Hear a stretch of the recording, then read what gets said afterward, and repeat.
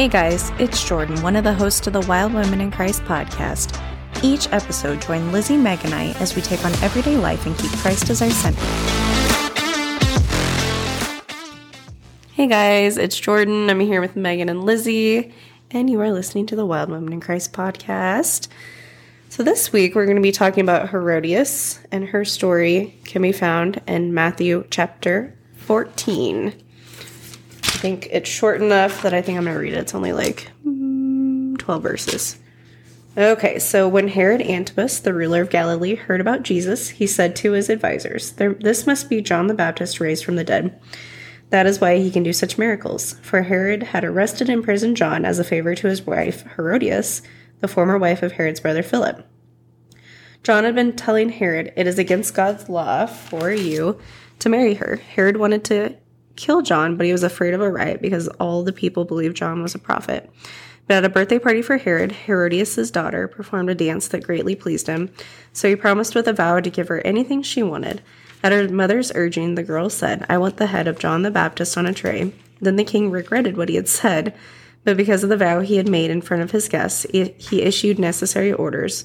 So John was beheaded in prison, and his head was brought on a tray and given to the girl, who took it to her mother. Later, John's disciples came for his body and buried it. Then they went and told Jesus what had happened.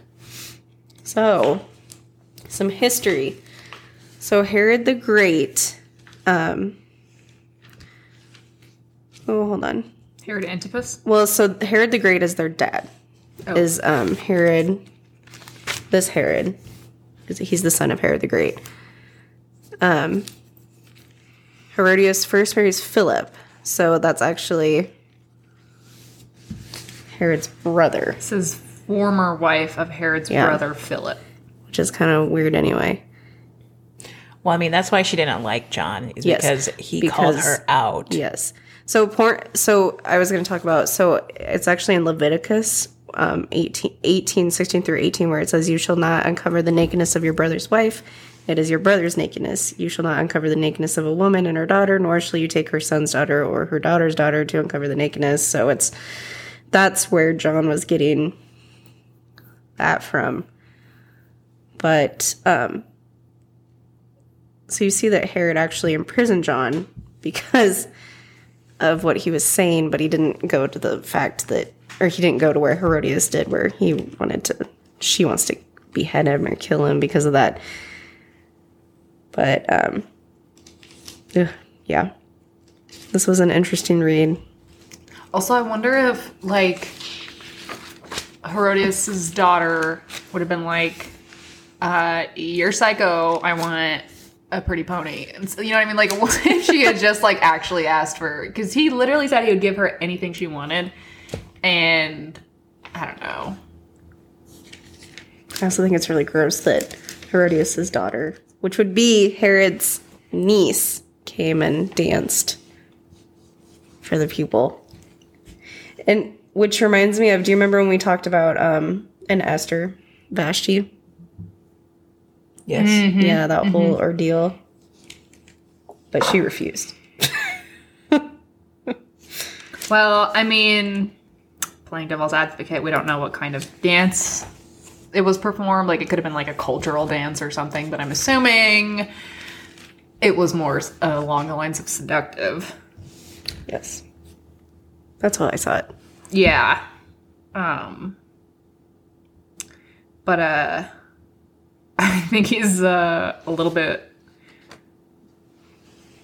why did he make such a bold claim? I'll give you whatever you want. In front of all of his guests. I don't know if that was just the party talking. Yeah, I guess.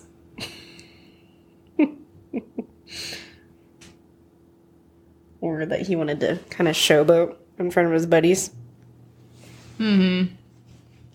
I was thinking about the grudge that she held. That...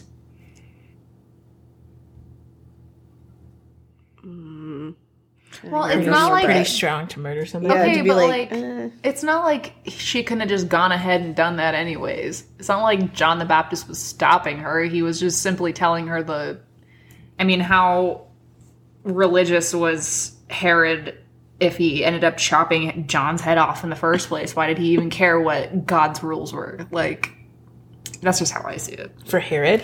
Yeah. So I jumped over to when it talks about this story in Mark. So it's Mark 6:14 through 29. So Herod is actually fearful of John. And he had given orders to have John arrested from his wife, who pressured him to do that in the first place. So that's why John was in prison. And let's see what it says here. So, it talks about in verse 18, for John had been saying to Herod, it is not lawful for you to have your brother's wife. So, how did you say her name? Herodias? I don't know if that's right. Nursed a grudge against John and wanted to kill him, but she was not able to because Herod feared John and protected him, knowing him to be a righteous and holy man. When Herod heard John, he was greatly puzzled, yet he liked to listen to him. Oh. It's so interesting. Yeah. And then it just goes into how it ended in Matthew, where Herodias' daughter did the dance. She was pleased, and then for some reason, the daughter agrees to ask for John's head on a platter. And then the king did it because he gave an oath. Crazy. I was going to look up because it also tells the story in Luke 9. It's when you read through the Gospels, I feel like it is fun. It's fun to read the different authors' different perspectives, yeah, on what they pick up on. Because there's definitely different stuff in each one. Yeah, so, different little details. Yes, we can go to that one. Luke 9. Because 10 through 17. What? 7 through 9. Oh, that's Jesus feed the 5,000. Never mind. Ignore that. I was looking at the wrong Luke thing. 9. So that's what the thing with Luke. Luke's is 2 verses. Yeah. Mark's is 15, 16. And then here in Matthew, you got 12. What does it say in Luke? Luke 9. Oh my gosh. This is literally it. Okay, so when Herod Antipas, the ruler of Galilee, heard about everything Jesus was doing, he was puzzled. Some were saying that John the Baptist had been raised from the dead. Others thought Jesus was Elijah or one of the other prophets risen from the dead. I beheaded John, Herod said. So who is this man about whom I hear such stories? And he kept trying to see. That left out so much of the story. There's no what's the word I'm looking for? No context. No details. Yeah. Nothing. No context. Yeah, man, I think Mark does a good job of telling a little bit more detail of the story. Just with how Herodias, whatever her name is. Hussy who held a grudge. How vengeful she was. I was calling her a hussy offline, so I was just going to keep that. Bringing that back in here. Can't say her name. Oh. Luke is kind of known for being a lot more matter of fact, isn't he? Or am I? He was the doctor, right? Yeah. Yeah. And he maybe wouldn't be interested in a grudgy woman. The gospel was written for the well-educated, wasn't it? Maybe. I don't. And it could just be met like, I don't need to put these details in of this woman. Yeah. Who knows? I don't know. That's just an assumption. Don't take it as fact. Okay, so what is John's version? Or are we not done in Luke? Not in John. Oh, the story is not in John? Not that I see. No, I don't think it is, That's weird. So it's funny. Herod Antipas is the one that hears Jesus's case. And so he... And which one is he? What? That Herod. The same dude that beheaded. Oh, it's the same guy that beheaded John? Yeah. So he couldn't afford to have John constantly reminding the people of their leaders. Oh, hold on. Here it is. Upon hearing about Jesus, Herod immediately identified him with John. He couldn't decide what to do about Jesus. He didn't want to repeat this mistake he had made with John, so he tried to threaten Jesus just before Jesus' final journey to Jerusalem. Got it. I think we also need to point out that Philip, the husband and brother, right? Yeah. Of Herod, is actually still alive, and the wife just left him, which is why John is... Yeah, they got a divorce. Why John is causing, like, saying, you shouldn't be doing that. Yeah. Just to provide context. I think that's, like, mirroring of what... Like, when somebody tells us that we're doing something wrong, I mean, it needs to be... Die. It needs to be in love, of course, but... You ain't my boss around. Yeah, you shouldn't be... I'm trying to think of I've ever been so vengeful. You're going to behead somebody? Yeah. I've been mad. I mean, I've wanted to, like... But not that mad. To actually do it. I've been pretty ragey before. But I don't know that I actually could be like, yes, I want his head on a platter. I want to see them dead. I don't know that I've been to that spot. No. I hope not. If I have, I don't remember. But that's a lot of hatefulness filled in your heart. You ever been that mad, Lizzie? I have been mad enough that I've been prepared to physically harm someone. Oh, yeah, I have 100% throat punch somebody. Like, heading into a verbal conflict, ready to take someone not down. to throw hands. Throw hands. Yeah. Not like I was going to throw the first punch, but like, fully ready and willing to. Yeah. That was more so in my, like, 13. BC, before Christ. Yeah. That was like from like 13 years old to probably like 17. I was very feral. Feral? Yeah. That makes me laugh. It's an accurate description. I mean, I would physically harm, like, beat up my own, guy friends that even just joking around, like, literally throw them to the ground. Can we be like John and give people, a good, correction that people need to be in love? You know what I'm saying? I mean... Okay, so did John directly tell Herodias, or whatever her name is? Are you saying, did he tell just Herod? Did he tell them directly that they are committing adultery, or is it just something that he preached about? No, he told directly to Herod. Oh, okay, that what he was doing was that Mark is the one that actually says it. Okay. Let's see what it says.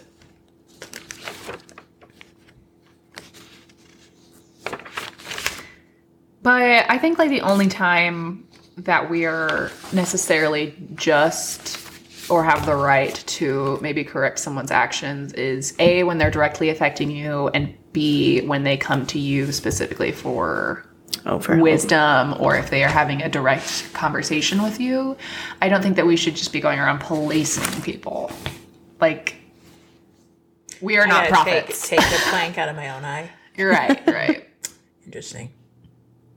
I think that's very much true. more I agree with you. A person-to-person basis. It's definitely not our job to go around policing people. Well, no, I mean, that takes you out of Jesus' commandment of loving somebody. Mm-hmm. Love the Lord God with all your heart, soul, and mind, and love your neighbor as yourself. We're called to love people. It's said so many times throughout the Bible. I would think that is the complete opposite of what love is. Well, and it's like John the Baptist had the right and the position to do that. He was literally making the way for Jesus, and he was a prophet. Mm-hmm. Jesus, the Son of God himself, came to set a lot of things straight, and, specifically condemning religious leaders for their bad actions. I call them hypocrites. They are. It's true. Even still today, some of them. But that was Jesus. We are not Jesus. We are not John the Baptist. We are not prophets. Like, that is not our position to just go being yelling the laws of God at people's face. No, but I think you do need to be discerning and still... Well, you're called to be some light. Yeah.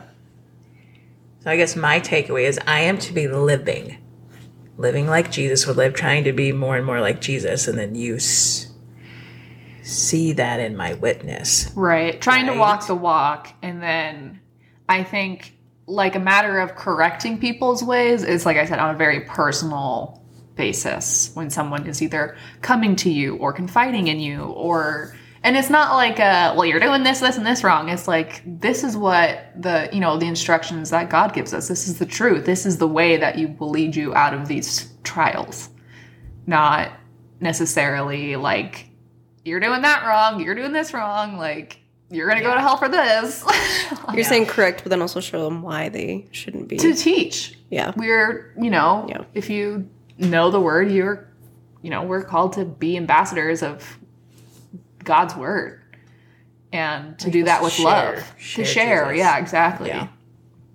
Because, what anybody who's struggling needs most is they need love and support and truth.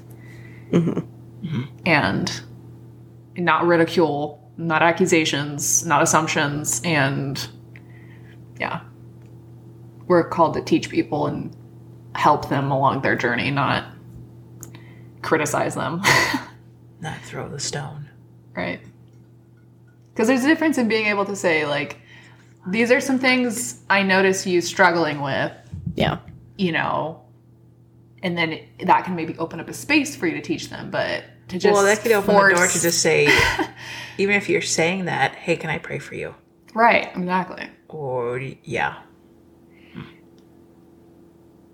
Because, the word of God needs to be revealed to someone, and, whether you're being a voice box for God or just a supportive Christian friend, do it from a place of love and care, wanting the better for someone else, rather than, like I said, yelling at someone and tearing them down is not going to help heal them from their struggles or, their poor choices. I also think it's important to not water down God's word to fit their... Not saying you're wrong or whatever. I'm just saying you need to... It's a fine line. Because I think that's why Herod liked John, because he was telling the truth. And I think that's why... He was bold. Yeah, he was bold, but I also... Yeah. I think that's why he liked him too. It's kind of hard because it's... What are you thinking that would get watered down? Well, like, if you're telling somebody, you need to be truthful, but, you need to do it in love, but you also don't need to be, like, soften it up so much that they don't or take out certain details that's like, it's okay for you to do this because blah, blah, blah. No, it's like, no, God tells you shouldn't be doing this, but you can't be like, we can be softer on this part, but does that make sense? A little bit, yeah. I'm trying to think of a good example. I don't know how to explain it. I get what you're saying. I guess also I get it. I guess like a great example is, just like adultery, and the Bible clearly explains the rules on adultery. And the easiest thing to do, rather than give your own opinion, is to just read straight from the book of life or whatever, the Bible, and just be like, well, this is what God says, and that's what I believe to be true. And I hope this helps you. You don't always have to have the answer for everybody. And like we kind of talked before, we don't have the right to decide what is good and evil. All we can do is follow the truth that's laid before us. Does that make sense? Yeah. What are you thinking about, Megan? Yeah, you got a lot of thoughts. She got a hand on the chin looking up. She's in deep thoughts. This is when we need to have video. That'd be terrible. Yeah. Can't just wear my PJs. Your tank top, your bro tank. Yeah, everyone's seeing me in my bro tank. Dress up for Jesus. Just dress up for Jesus. I would like to think he likes my bro tanks, but I don't know. Bro tanks. Never asked. You get a new robe when you enter heaven anyways. He doesn't care what you wear now. Yes. Well, maybe he cares a little bit.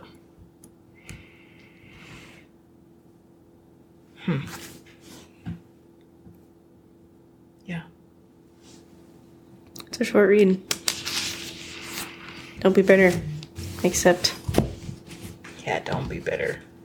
Accept corrections, but also... Yeah, that is a good point. It is hard to... Well, just criticism in general, whether it's biblical or not, is really, really hard to swallow sometimes. Kind of just like being graded on something.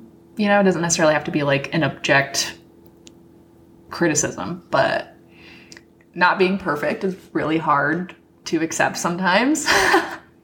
Not getting it right all the time is really hard to accept. So just being able to have a softened heart to, the world around you, the truth that we are learning. And yeah. Because mistakes are mistakes, Yeah. and being able to accept that and become aware that that's a fault that you have. And accept it, make a change. And right, try to on. make amends and try to be better all the time. That's pretty much all you can do. And criticisms are really just like fertilizer for being better. Water your fruit, Megan. Seriously. Criticisms are fertilizer. I just keep thinking about how I sometimes respond to criticism. Mm-hmm. And that is? I am not always in the best of. Yeah, I'm not a good person. Do you respond and with I think criticism? maybe it's not the... No, I think it's you go into like that shaming mode of like, you're this bad thing and you have to pull yourself out. You shut down. You're not that bad thing. Maybe you made a bad choice. Or I think that's where my mind keeps going. going, because if you do point out, give some feedback to somebody, criticism, that might be where they go. And so I'm trying to just wrap my mind around how you do it in love. I don't know. It's for another time for me. Because I have lots of friends and family and even myself, like you are not always living in how the word says you should be. And I've gotten in knockout, dropout fights with friends on certain things with those topics. So I don't know. You need to file that away with the why does God allow bad things to... I don't have answers. Something to work on. But I think that's the thing. It's something to work on. Like, you still do it. Oh, well, I did a bad job that time, but this next time I'm going to do it better. I think that's maybe the takeaway. You still do it. Mm-hmm. Well, yeah. I get what you're saying. It's sometimes criticism or, even just gentle suggestions can cause someone to really spiral. And whether you're doing it out of love and doing it in a very kind way, it can really set someone off. Yeah. And again, kind of like we talked about in our last episode, it's not always your responsibility how they react, but it is your responsibility how you deliver the message. And taking into consideration how someone kind of functions is kind of your job before you get to, speak your mind. I think that's a part of it. But, with the intentions of, I know you can do better, and I know that you will feel better when you start doing better, XYZ, and then also being there to support them in that change is a big, not just being like, all right, well, you suck at this, bye, being that a huge supporter in the things that you see them struggling with is a big key to not just, make someone spiral. Because I get that. I concur. I don't have anything else. Me neither. Okay. That was all I had as well. Yeah. Pray.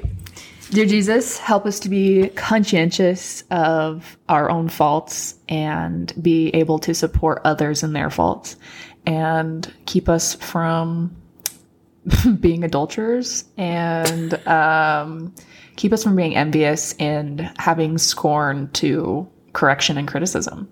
We pray this in Jesus' name. Amen. Amen. Check us out in our usual spots, Instagram, Facebook, and any questions, comments, anything you'd like us to hear can be directed to wildwomeninchrist@gmail.com.